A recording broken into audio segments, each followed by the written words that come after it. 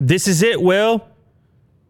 This is the Galaxy S21 and S21 Ultra. And it's not any type of speculation. These are the official images which have now leaked. So, well, that's that. Ahead of the announcement is coming up pretty soon, so it's not surprising. It's right in line with the renders that came from the variety of leakers previously, but to see it from Samsung themselves, to see the official press images leak, this is likely going to be part of the web page when they actually get done with the announcement.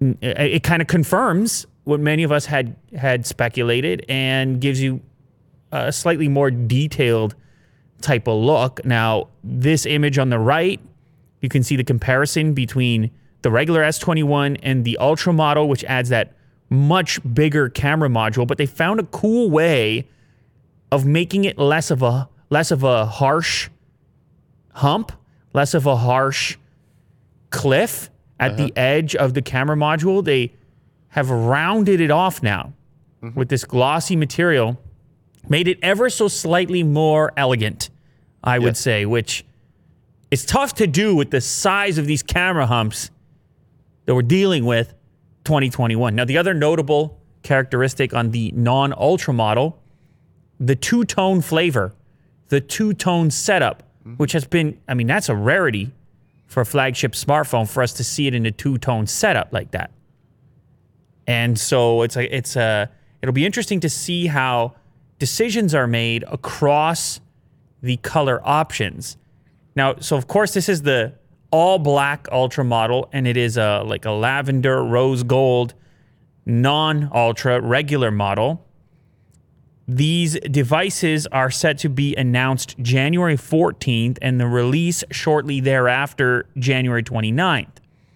Now, it's interesting. I'm reading the article here on Phone Arena, and they're talking about other versions, upcoming versions, for even more color options than we've seen previously, particularly for the Ultra model. So that's probably going to be the most popular Ultra model in the all-black look. However, it's looking like it might also be available in brown and titanium. Brown. Have we seen a brown phone? Yeah, we have. Haven't we? I don't know, maybe like a Huawei device or something. I'm trying to think when we saw brown. Brown's an interesting one. It's very polarizing. Some people think it looks sophisticated. Yeah. You know, maybe like a brown leather. Uh-huh. And then other people think it's like an old man type of thing. What you doing with brown? Yeah. I don't know where I land on that. Plus, it's really close to black. So it's like, why didn't you just get black? I was thinking bronze. Bronze, okay. On the lighter side. Yeah.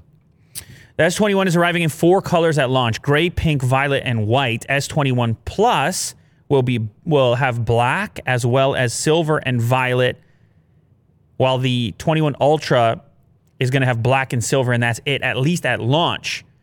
However, speculation here on Phone Arena is that there could be a green edition coming out later, possibly a 2021 Olympics model with gold rings. They've done that in the past.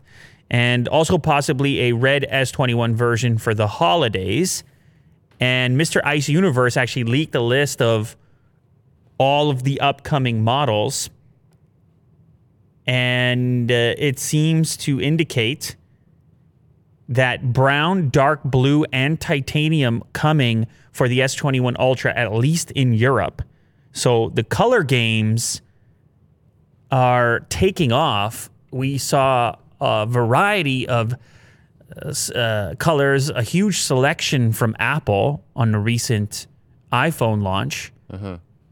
And now, I remember that one, the onion and garlic. That's a brown phone. Those were some of the most unique colors. Those are from Realme. Those are some of the most unique colors we ever saw in the studio. That's true. Yeah. That's a good point, Will. But yes, it does appear that customer selection and personalization through the color choice has become a big feature of a flagship purchase, and Samsung is following suit here with a tremendous number of options available. And there you have it. That's the S21, S21 Ultra. Let me know what you think of the look now that we have an official leak, official press images. Today's sponsor, Brooklinen. These are very wonderful, soft. You know what, Will? You spend a lot of time in bed. Yeah, that's me. You The spend, cat. I don't know how much you sleep in. Is it about 8 hours or? I do. Yeah, you're right. It's actually 8 hours. It's 8 I would hours. say. Yeah. Imagine that. What a life you lead. 8 beautiful, silent hours. Yeah. Imagine this guy. Magical. Do you put the one on over the eyes? Do you put the sleep mask No. over the eyes? No, you don't have to do that. I have the sound machine. Do you need to put the Very earplugs in or no? No. It's quiet enough. Yeah. Wow. What about as far as the darkness? Do you have to, is there a window you have to put the black thing on? It's not completely black, curtain. Okay. but it's dark. Otis doesn't get you up early in the morning? He does. He does. Yeah. So you got to go to bed early if you want to get that 8. Uh-huh. All right. Well, anyway, a lot of people underestimate how much time they spend in bed and how your bedtime experience can have a drastic impact on your day if you enjoy going to bed, if you look forward to it, and if you sleep soundly. Well, people, they overlook their sheets and how your sheets contribute to that experience. You have a wonderfully soft sheet. You have a linen sheet from Brook Linen. All of a sudden, it's a game changer. And you might be able to juice an extra hour out of it. And all of a sudden, you got all the health improvements. I mean, I'm saying it. They're not saying it. But they actually branched out. So they have a variety of sheets available from the classic to the luxe to all the way up to the linen. Airy and effortlessly chic. Made from the highest quality flax in the world. Now, you know the thing about linen. It breathes an incredible natural fiber. Linen. Yeah. And I mean, they even got cashmere for guys like Willie Dude. Anyway, life is short, Will. We're in 2021. It's time to give yourself a little upgrade. Upgrade that bedtime experience. And also check out the other items that are on the site because they got the comforters, they got the soft PJs, they got the soft materials, even for the shirts, the basics, which is kind of nice as well. Brook Linen has over 50,000 5-star reviews and counting, and is so confident in their product that all their bedding comes with a lifetime warranty. You don't even own something with a lifetime warranty, Will. Now's your chance. You can buy sheets, bedding, and pillows at once and save even more cash because we actually have a promo code for you. It's LouLater. Head over to brooklinen.com and use the code LouLater to get 10% off your first order and free shipping. That's BROOKLINEN.com. Don't forget the promo code LouLater for 10% off your first order plus free shipping. You can also just click the link in the description. Just don't forget the promo code LouLater at checkout. There's a new iPad Pro coming in March. That's the word. And it's all about this mini LED display. I had an experience with mini LED recently on a TV, on an upcoming TV.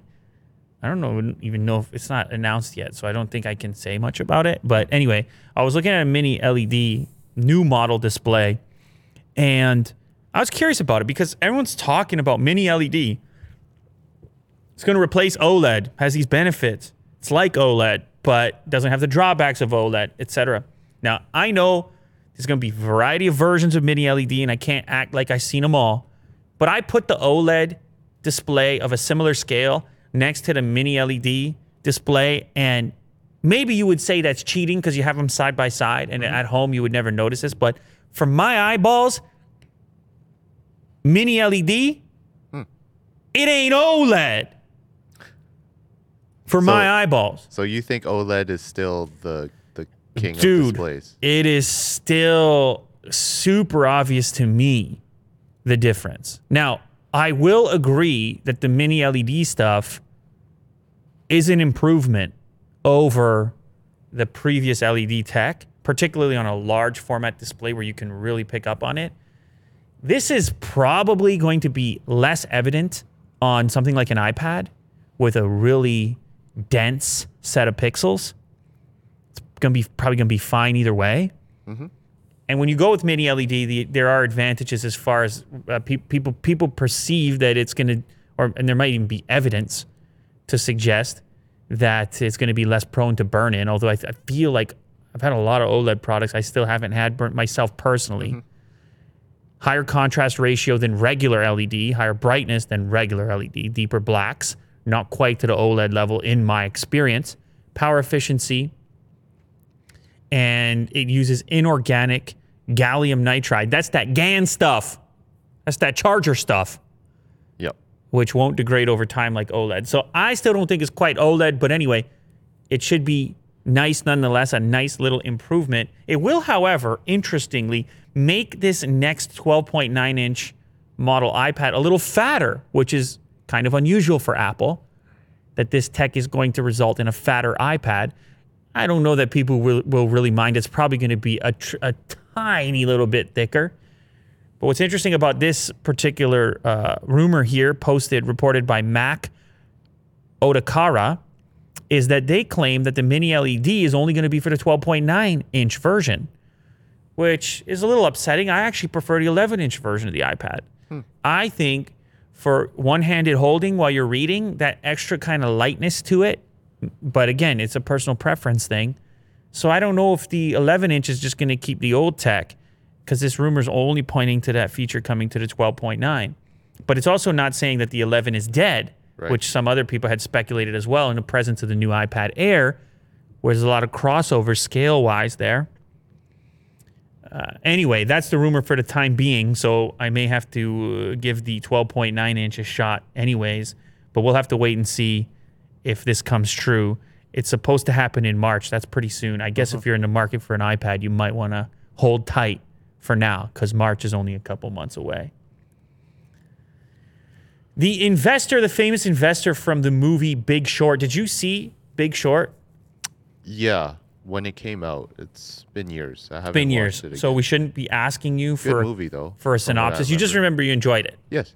Yeah, it was pretty cool. You had Christian Bale in there. He actually played this particular investor, Michael Burry, who predicted the collapse of the housing market and shorted it and made a boatload of cash, right? Called it, so to speak. This guy is definitely short himself on Tesla. And the thing is, we've been talking so much about how Tesla's unstoppable and everybody wants the stock. And here's a guy who has a history of calling a very big short. And he's saying, I'm doing the same with Tesla. All right. He said he expected Tesla stock to implode in a similar fashion to the housing market. Obviously, that's not happening right now. Approaching $900. Obviously, it's not happening right now. But he says, hey, my last big short, it got bigger and bigger and bigger too. As everybody told me I was crazy.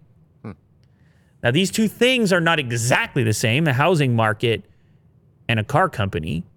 The housing market and a charismatic CEO who has a tremendous fan base, they're not exactly the same. But it is true, many make the case that Tesla's stock price is not necessarily, I don't want to say deserved, but reflective of their the amount of business they do. Because you have that hype machine contributing and people looking super long-term. Like yourself, when I asked you yesterday, Bitcoin, Tesla, whatever it happens to be. He highlighted that Tesla gained about $60 billion in market capitalization on Thursday. On Thursday, which, by the way, Will, is the equivalent of General Motors' entire market value. On Thursday! That's impressive. So he claims that this stock is ridiculous. It's not reflective of real stuff, and so therefore he's going to continue to short it. However, oh, by the way, he did it a different way. The $60 billion to the market cap is equivalent to 1 GM, 2 Hershey's, 3 Etsy's, 4 Domino's, and 10 Vornados. I don't know what Vornados is. It must be some type of restaurant. That's just how much Tesla can gain in a single day. Now, there is a story, I guess that probably comes in my next article, about a large investor who actually changed their mind. Tesla stock skyrocketed about 740% in 2020, has climbed already 16% this year. This year, I'm talking about 2021, which is like, what, 5 days old at this point? Good Lord. Anyway, he's shorting it. You can decide. You go with him. You go with Tesla. I don't think people are buying Tesla like a regular stock. That's the thing. I think they're buying it in a similar fashion to how they're buying Bitcoin. They're buying a future that they can't even predict, but they're betting on other people to predict it for them. Yes. Yeah. It's literal hype train, but not really though. not fully. Not fully. Tesla's delivering. There is a product there. Okay, this is the next article over here. The complete opposite of the last one. Do you remember this guy we were talking about yesterday? Chamath. Yeah. Palahap. I got to get this right because I have a long last name too, so I totally understand. Palahapatia.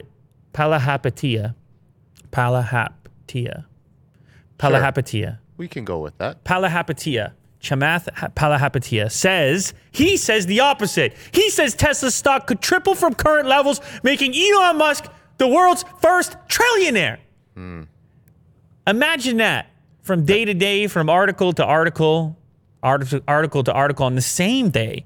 You have to read these two things as a human being on planet Earth. You're a person. You're trying to navigate. You got this guy saying it's the biggest bubble he ever saw. Next guy saying, get in now. It's only going up. And they're both, I don't know if the other guy's a billionaire. This guy's a billionaire himself. But then at the same time, myself, I say, well, this guy's obviously got some Tesla stock. So it benefits him personally, likely, for that to happen. But either way, he doesn't have to share information with anyone. He's obviously making money and has been successful. So you take that for what it is. The billionaire investor told CNBC on Thursday that Tesla's stock could be worth 3 times its current valuation. He said Tesla was a distributed energy business, and he believed for a while the world's first trillionaire would be a person fighting climate change, delivering clean energy, allowing the world to be sustainable. Now, I know there are complexities, difficulties with battery technology and mining, and maybe it's cleaner. I don't know that it's completely clean. He told investors, don't sell a share of Tesla. You keep every single one because we're going all the way to the moon, making Elon Musk a trillionaire in the meantime. So, by the way, as far as Musk's wealth is concerned, previous episode, he became the richest man on planet Earth. 20%, he owns 20% of Tesla. So when you look at that market capitalization, just chop out a quick 20 for him. Yeah. All right? And he also owns 48% of SpaceX, and they're figuring out ways to make money with satellites delivering the internet. So you tell me. But when you start to look at it as an energy business and you start to think about their potential on some of the stuff that they haven't had a chance to fully flesh out yet. I know I tweeted Elon about the solar roof. I wanted to get that roof, and I don't know what's happening with Canada, and it seems like it's sort of a wait and see at this moment. But when you think about it in those terms, if we can start to get a better ecosystem around this variety of services, you think about the charge infrastructure that they have going on for the cars. Then you think about the home battery and the solar roof, which is, take a look at it. It's a great time. Looks amazing. 3 times stronger than standard tiles. Beautiful solar without compromise. I understand in certain regions it's been difficult to get your hands on this stuff, but you can imagine, you paint this picture, you put it the whole way through, Will. And it's like, yeah, maybe there is more to that company and their aspirations and how they plan on doing this thing top to bottom. What do you think? When I think of Elon,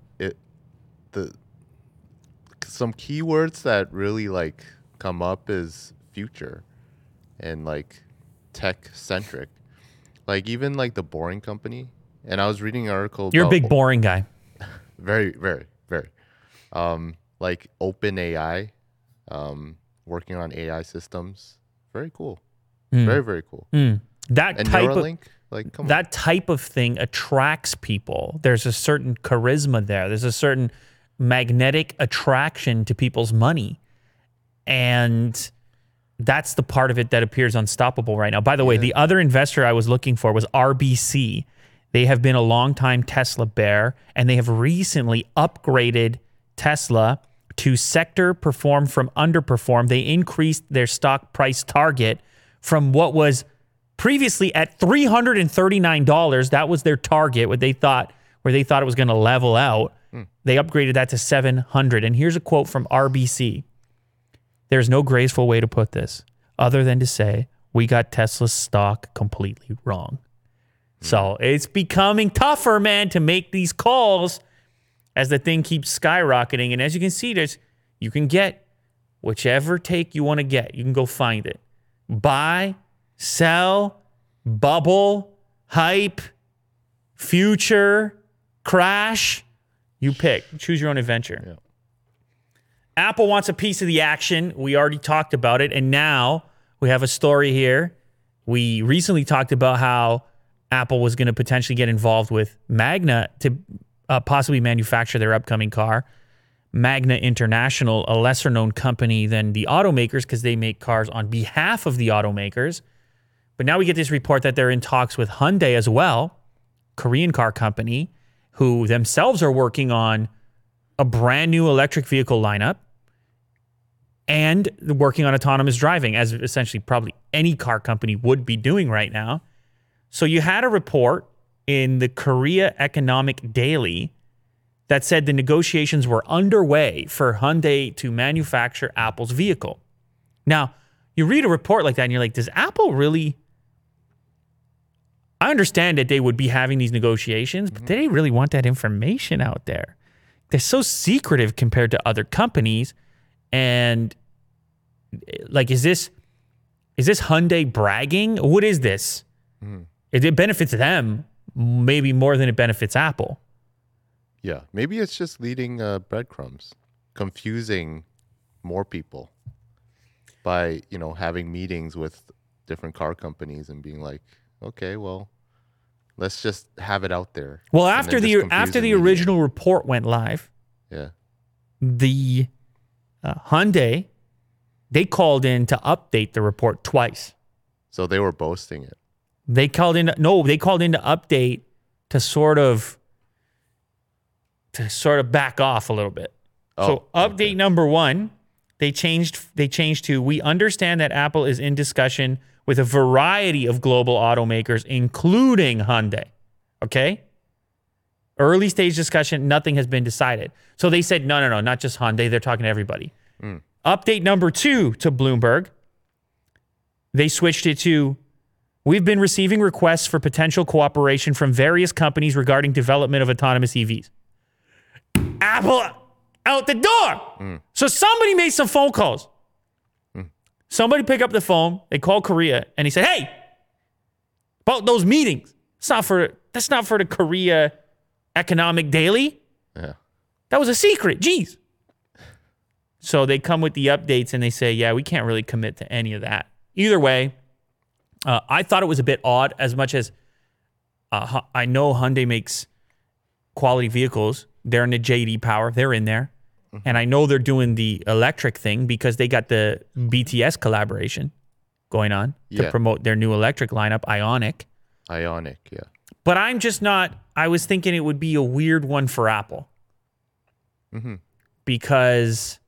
to collab with a Korean company? Not just that it's a Korean company, just that of all the automakers, it's just hard to figure out why... Why them? Why it would be Hyundai. Yeah. Yeah.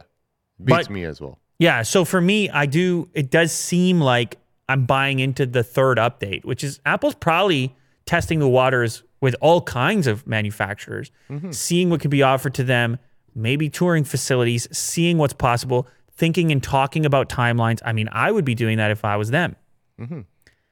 This next article takes a totally different approach, talking about vertical integration and suggesting that Apple should partner with no one, that they should do everything from the ground up. Reason being that they could secure themselves a larger margin. Now, something stood out to me in this particular article. By the way, I think that's very difficult to do, particularly if you're on a timeline, to do a car from scratch when you never made a car before. But something stood out to me in this particular article.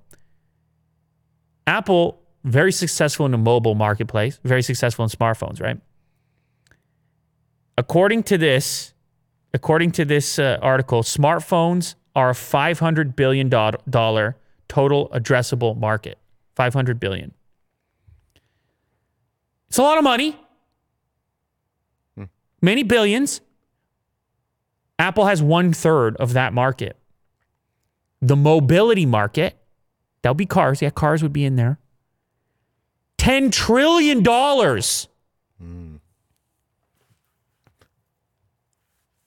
You imagine having 1/3 of that market. Uh-huh. Now, I'm not saying Apple's going to get 1/3 of that market because it's all regional and stuff. You can't even, a lot of cars in certain parts of the world not available elsewhere. Moving cars around is more difficult and all the rest of it. But if you think about the fact they had that footprint, they have that, it's a known brand in every country. Mm-hmm. Unlike you and I, we may see some Chinese brand car and be like, I don't know what that is. Mm-hmm. Or some car from India. You have cars in India. Or even a car from France. Yeah. I mean, unless you're into it, then you know all these brands. But you see what I'm saying here? Mm-hmm. That they could take that brand and ride it all the way to a nice little chunk of that $10 trillion. Apple would only need a 2% share of the automotive, a 2% share of the mobility market to be the size of their entire iPhone business. For those of you just listening, I just made a facial expression silently. You made a funny. They only need a 2% share to be the size of their iPhone business. So this just, for those saying, oh, why would Apple want to get involved in cars? This is why Apple would want to get involved in cars. Holy moly. Okay, let's not be hasty here. Oh, I'm being hasty. Oh. They still have to build it. Which is apparently a lot of hard work. Well, anyway, this article is also stating that through this vertical integration, they could tap it into how they've gotten so interested in financing recently. Mm-hmm. They've got their own cards and stuff, and you're already financing phones, so they already have your credit. You could work that into financing or leasing for the vehicle. Yeah. So they've got that piece as well. And then, of course, they've also got their ecosystem within its entirety. But this individual suggests that they should do it themselves, which I think sounds a little far-fetched, a little hard to achieve compared to partnering. And last one on the Apple car. This article here on Bloomberg suggests that it's way further away than we think, as everyone sits here getting excited. Mm-hmm. Just like you were just saying there, let's not get hasty here. Yeah. You use the word hasty. You're right. It's going to take time. And actually, this is a really... Mark Gurman wrote this article, but it's really detailed, man. It talks about everything that has happened with Apple leading up to today in terms of cars. They thought about this thing since like 2014, and they've revved up a few different times, getting close to a physical product, or at least a prototype. And then they took their foot off the pedal. Why do I have to do that? They took their foot off the pedal and they backed off a couple of different times, saying, okay, maybe the time is not ready. Or maybe the time is not now. Maybe we're not ready. Mm-hmm. And so you go through this article and you look at their hiring that they've been doing. And they got so many Tesla people, it's scary. So they're revving back up? They're revving full. Oh. They got so many Tesla people, you're sitting there saying, like I was joking about it previously. Oh, it's easy to create an electric vehicle company. Just go hire everyone from the one that's already doing it. Mm-hmm. That's what Apple did. So they're poaching? Is that the term? Well, I presume everything is done in the correct... It's like an internal war. I'm sure everything is done in the correct way. And you can bet that Mr. Elon is probably going to, at some point, speak on it because he's aware of it. But, I mean, this is... Let me see here. Apple in recent months shifted an executive known for his work on vehicle interiors and exteriors to its car team. In 2019, Apple hired former Tesla engineering vice president Steve McManus. He leads a development group focused on car interiors, fabrics, car testing, and vehicle manufacturing. He reports to Doug Field, a former top Tesla vehicle engineer who now runs the Apple Car project day to day. So they got those guys. This is what's crazy, man. You spend all this energy, you put all this intelligence into a product. And it all derives from people. People make things. People who have ideas, people who can execute. If you can move those people around, you can move products around. You can slap your badge on that product in this fashion right here. And that's kind of how it goes in the corporate world, Will. You and I, we have no idea about that. No, not at all. I'm not trying to update my LinkedIn. You understand? But obviously, these dudes caught a better deal from whatever Elon was doing. Yeah, handshakes. And all of a sudden, they're over here with an Apple logo. And they know exactly what's going on over at Tesla. So there's a whole timeline on here of who they've hired and where they came from. Self-driving, specialty type people, car software people. They have moved from this idea of maybe doing an autonomous platform, maybe being software focused, to now you look at these guys who are apparently working on car interiors, which kind of points away from this idea that they're working on software for other automakers and points towards the fact that they're doing the real deal and they're ready to go and they're revving it up, as we said previously. But it's going to take time. And speculation here is that it's at least, based on where they're at right now, at least a half decade away. Half decade, that's 5 years at least. So you were right. Don't get too hasty. But I don't know, man. With a market that size and a company at the scale of Apple, maybe they could beat that deadline. I don't know. Maybe they could get out before that. All right, speaking of Tesla, they did a quiet little update to the Model Y, offering a standard range variant with the lowest price yet, which this was in question, actually, because Elon Musk at some point stated that they weren't going to do that model because he wasn't happy with the range on it. 244 miles EPA estimate. But they went ahead and did it. It's on a site, $41,990. That makes it the cheapest Model Y. The long-range model, $49,990 to start, and the performance model, just under $60,000. So decent little cost reduction right there. Quiet update. And the other thing they launched on the site for that model is the extra row of seating, which I don't know if you even knew you could get that in the Model Y. Of course, it's there in the Model X. Model Y is a bit smaller, but they do put a third row in there as an option now. It's a 7-seat option. It's a $3,000 option. Third row seating for 2. Easy entry into the third row. I'm a bit skeptical. USB-C charging back there. A sliding second row, which is kind of important probably to be able to get into the back. Fold flat second and third rows, and electronic fold flat releases in the trunk. This particular option not available on the performance model for some reason. It's on the long range or on the new standard range model. It's a 2 to 5 week lead time for that option in the US. I think it's going to be pretty cramped back there.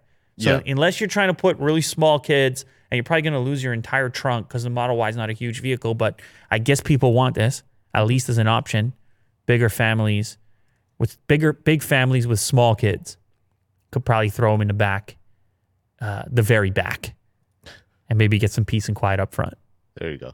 And by the way, that's a lot cheaper. Oh, why is it coming in $35,000? Is that because the one I have on this article has after potential savings? That's their thing with and then you save X amount of dollars per year because you don't use gas anymore. Well, the purchase price. Yeah, the real purchase price, $41,990. Yeah. Never mind the potential savings. Everybody is changing away from WhatsApp. I don't know if you knew this. Really? Well, I don't know if it's everybody, but enough people hit me up where I realized, and then of course we put the clip out yesterday, and of course it's the topic. It surprised me how big of a topic. I know a lot of people use WhatsApp, but people are just very upset about this particular change to the terms of service that seem to indicate it's going to be a lot of sharing with Facebook. Now, Facebook said, no, it's just like, it's not going to change anything. And it's mostly for businesses to track across platforms. But people don't care. They saw it and they saw that there was no opt-out option. And who knows, if enough people leave, maybe that opt-out option will come in. I'm not sure. It's take it or leave it is essentially how it was positioned. And I don't think that's a great tactic. Take it or leave it. People were like, all right, I'll leave it. And they've been trying to figure out where to go if they're going to leave WhatsApp, leading to record downloads of the Signal app. Now, I don't know about the other one, Telegram, right? Telegram? Yeah, that's the other one that people are considering. I guess it's either between Signal and Telegram, and both are competing to be your messaging app, and both are obviously focused on privacy and not data collection. I mean, Edward Snowden uses Signal every day, so tells you all you need to know. Yeah.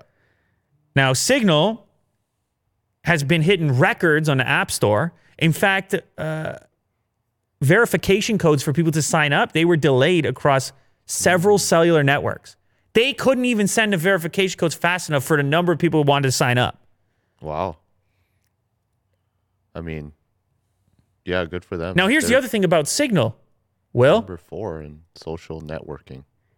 Signal is headed up by the former WhatsApp guy, who once they got acquired from Facebook, immediately had beef with Zuckerberg and bounced. Peace.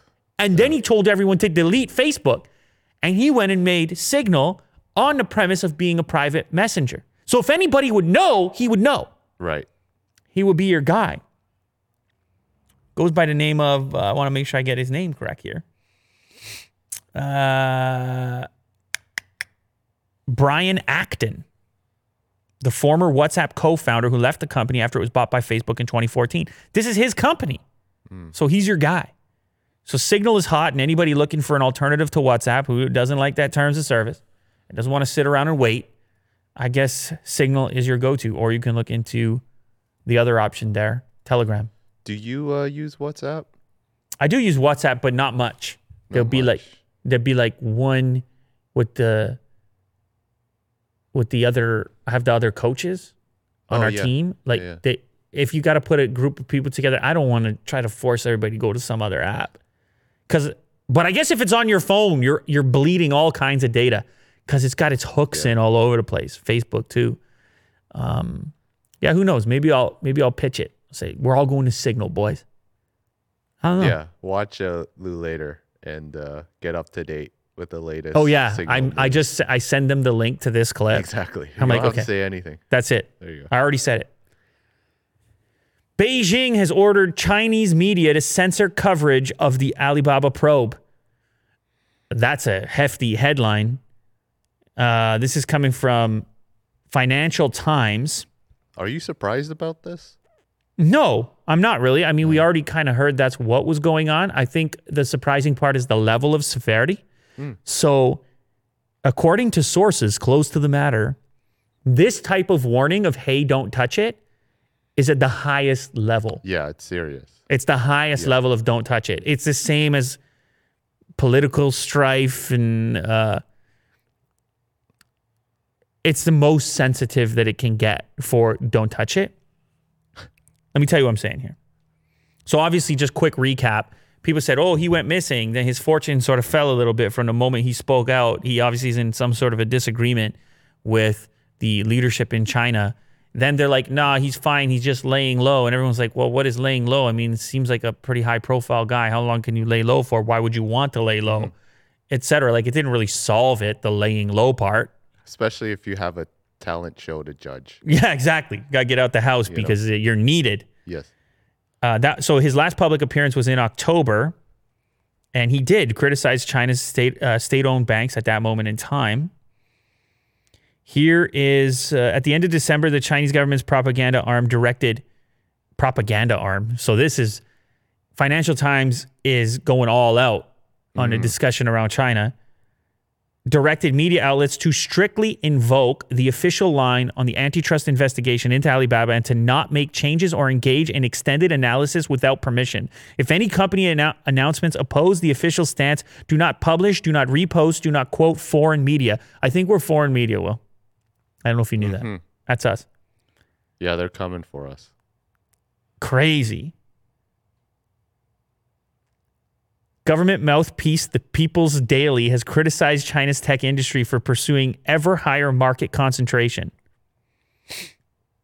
This directive is severe and unusual.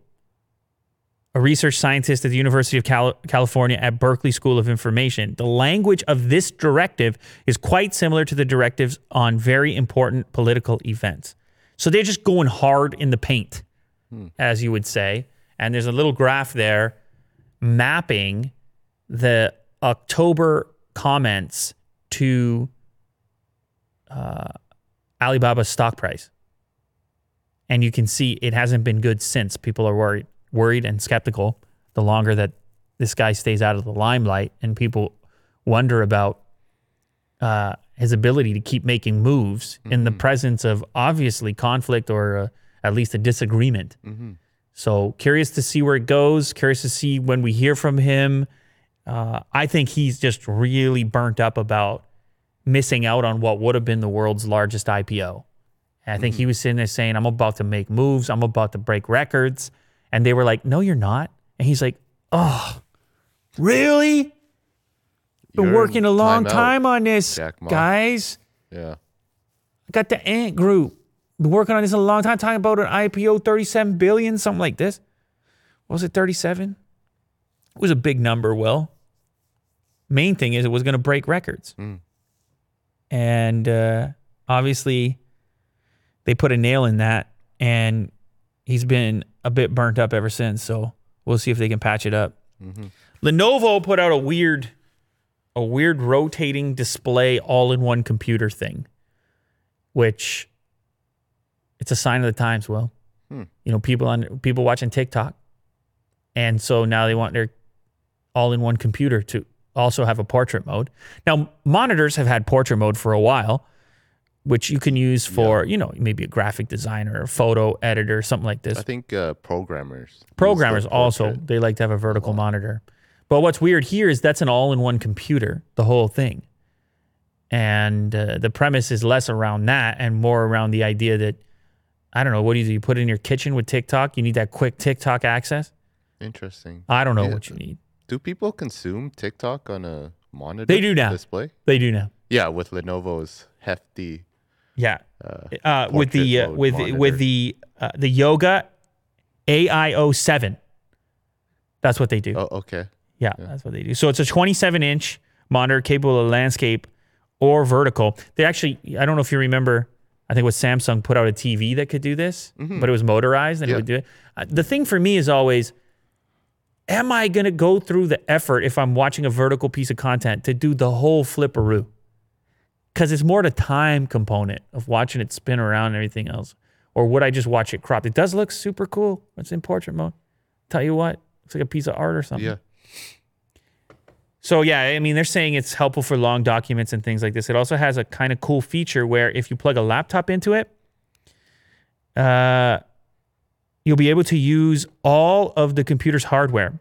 The display, speakers, mouse, and keyboard, and the power supply, and the hard drive will be accessible directly from your laptop with a single USB connection. Cool. It's kind of a cool little feature. It's going to be a little bit expensive, I guess, starting at $1,600. The Yoga AIO 7. This next one, oh my goodness gracious. I really got into this. Okay. You know, I was watching those Mandalorians. Yeah. And I just thought it was so well done, like the production. Uh-huh. I was sitting there and I was kind of, I really, it didn't cross my mind, oh, how did they do this? I just assumed this cost money. And I was right. It costs money. Certainly as far as TV series are concerned, you're talking about $15 million per episode. To make. Yeah. But even at the $15 million per episode, I was sitting there thinking, it feels kind of different from other science fiction movies that I've seen. I don't know what it was. It felt a little bit different. Yeah. And it turns out it might be a reason why I felt that way, Will. Okay, what's that? They were using micro LED displays in place of green screens to shoot this. And Sony's going to put this product out in an effort. That's a good scene. Pause it right there. That scene is utilizing micro LED, not green screen. And no, Will, they did not travel to a cave that looked like that. I am talking about a 360-degree micro LED setup. Mm-hmm. You stand in the middle of it. Yep. Oh, you want to talk about this? Like, you actually want to say what this is about? No, I was thinking we should get it for the studio. Absolutely. Yeah. Like a new later set or something. But you're talking about this right now like as if you read this article already. I did, yeah. Ah! I sent it to you. You didn't even look. When like did you send it to a couple days ago. Oh, wow. Like 2 days ago. I was like, this could be a LL set. Oh, my bad. My bad. This guy. All right. Willie Doo wins this round big time. He wins I agree. Willie Doo wins this round by knockout. There is an cool. incredible video done by Insider. There's a video posted at the bottom by Insider that is the best representation of explaining how complicated this is, but why it's better. And I'll just do a quick synopsis, but I do recommend you watch the video from Insider. When you're on a green screen, you get this weird green cast reflection on everything. It's called spill. It's disgusting because you're lighting up all these green walls. When you have micro LED instead, running Unreal Engine with parallax effect, so when the camera moves, so does the background. All of the light being cast on the actor's face is authentic to the types of colors that would be lighting them had they been in that environment. Not to mention, the actor feels like they're in an actual scene. Yes, very immersive. Instead of being in a weirdo green room. I've been on movie sets before, blue screen, giant blue screen set, and it feels like you're in an aquarium. And you look at people acting and you're like, God, that's rough. This is very make-believe. Yikes. But they didn't have that in The Mandalorian. Uh-huh. They had this new technology and they could do it in a much smaller footprint as well because of it. Tremendous video. You should definitely go watch it. This stuff is going to be made available for other sets.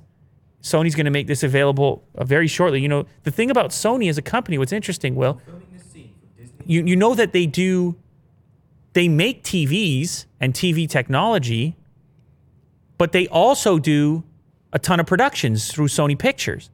So they're this weirdly integrated company that knows what's necessary on the film set. Yes. But then can make the technologies themselves to make it better. Yes. Through what they've done here.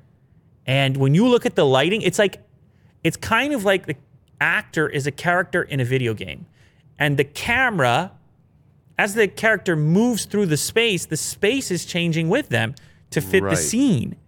It's all programmed. Unreal Engine. Epic. That is very cool. And less production time because you don't have to add reflections to shiny surfaces because it's not green. It's actually reflecting the color.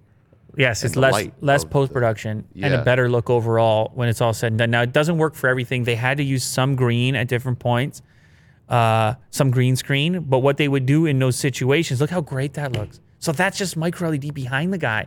And they do a special matte surface on it. I'm way too excited. The reflections, yeah, it's very cool. I'm way too excited, obviously. But if you do have to do green, you just bring green on the displays. They can do green. Mm-hmm. They can do anything. So it's really amazing. Watch the clip. Way better explanation than what I just did. And could be the future of filmmaking. The green is terrible, obviously, whenever necessary to avoid the green. All right, the next one, since we're in the weird portion of the show, the next one, I don't even know how to present it.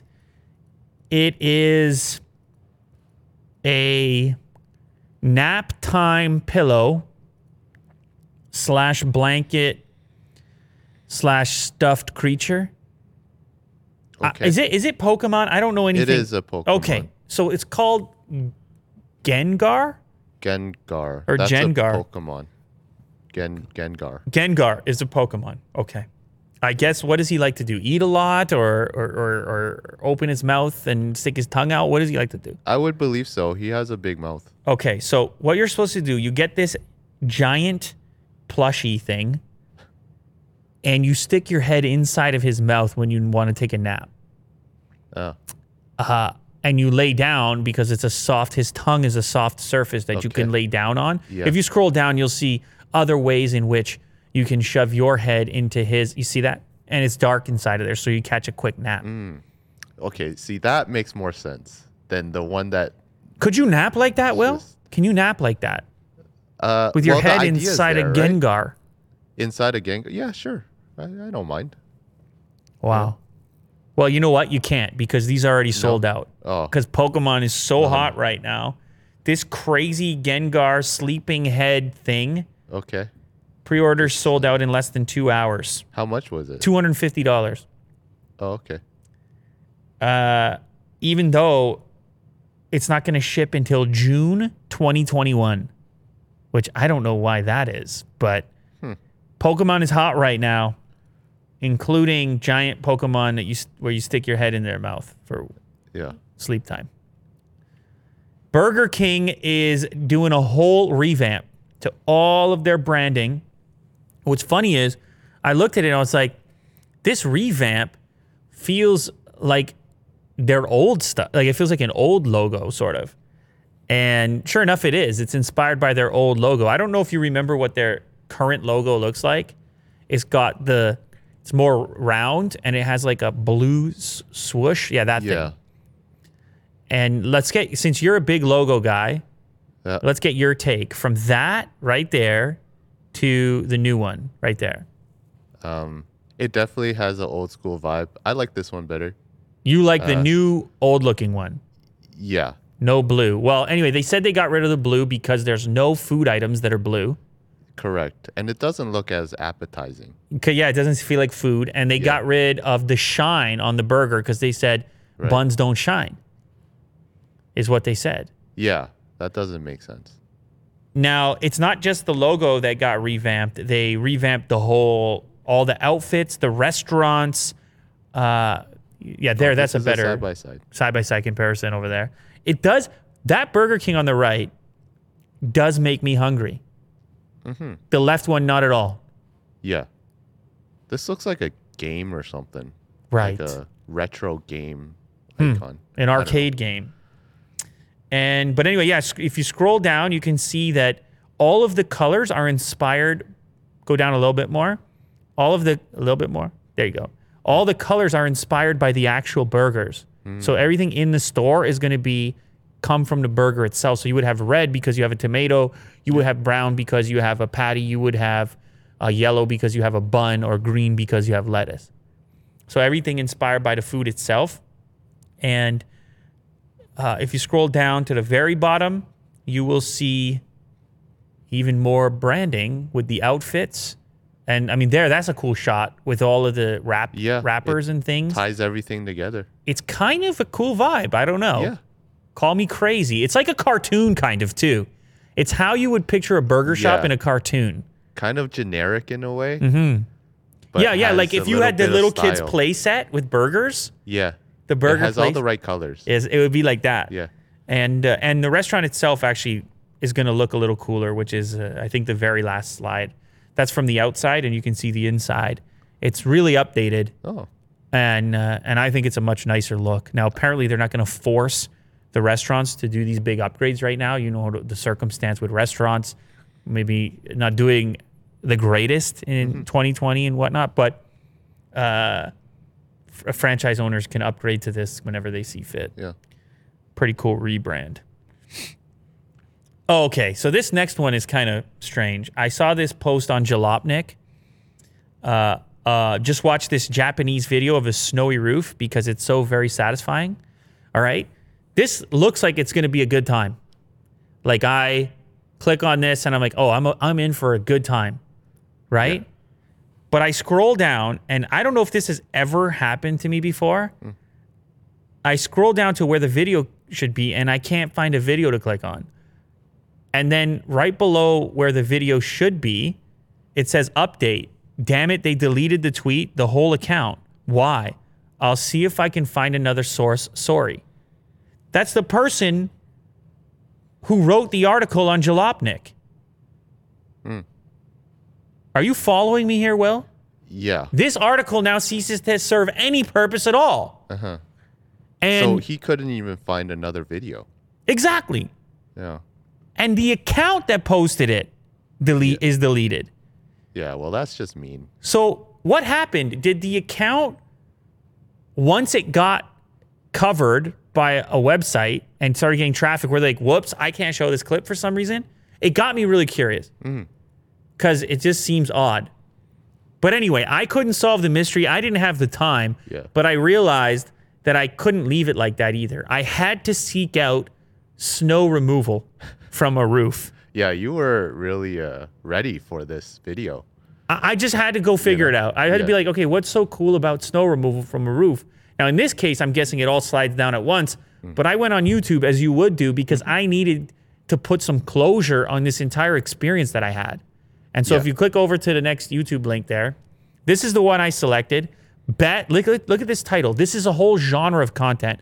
Best, biggest, deep roof, very fast removal snow, Alaska method. It hits all the keywords. Roof shoveling. I was like, this is a whole thing. And many multi-million view pieces of content, including some breaching the 10 million view count. But anyway, I want you to click the play button here to look at this amazing method for snow removal, which is oh so satisfying, turning the snow into wonderful rectangular cubes as they are quickly removed from a roof at an incredible speed. Yes. Very efficient. I apologize for anybody just listening, but this guy has some sort of a contraption. You can actually leave it running because there's another really good one. But I think people like all these removal methods. People enjoy all snow removal, Will. It can be a shovel. It can be a snow blower. It can be the special contraption that the guy was using. Look at this contraption. Wait, look. Look at it.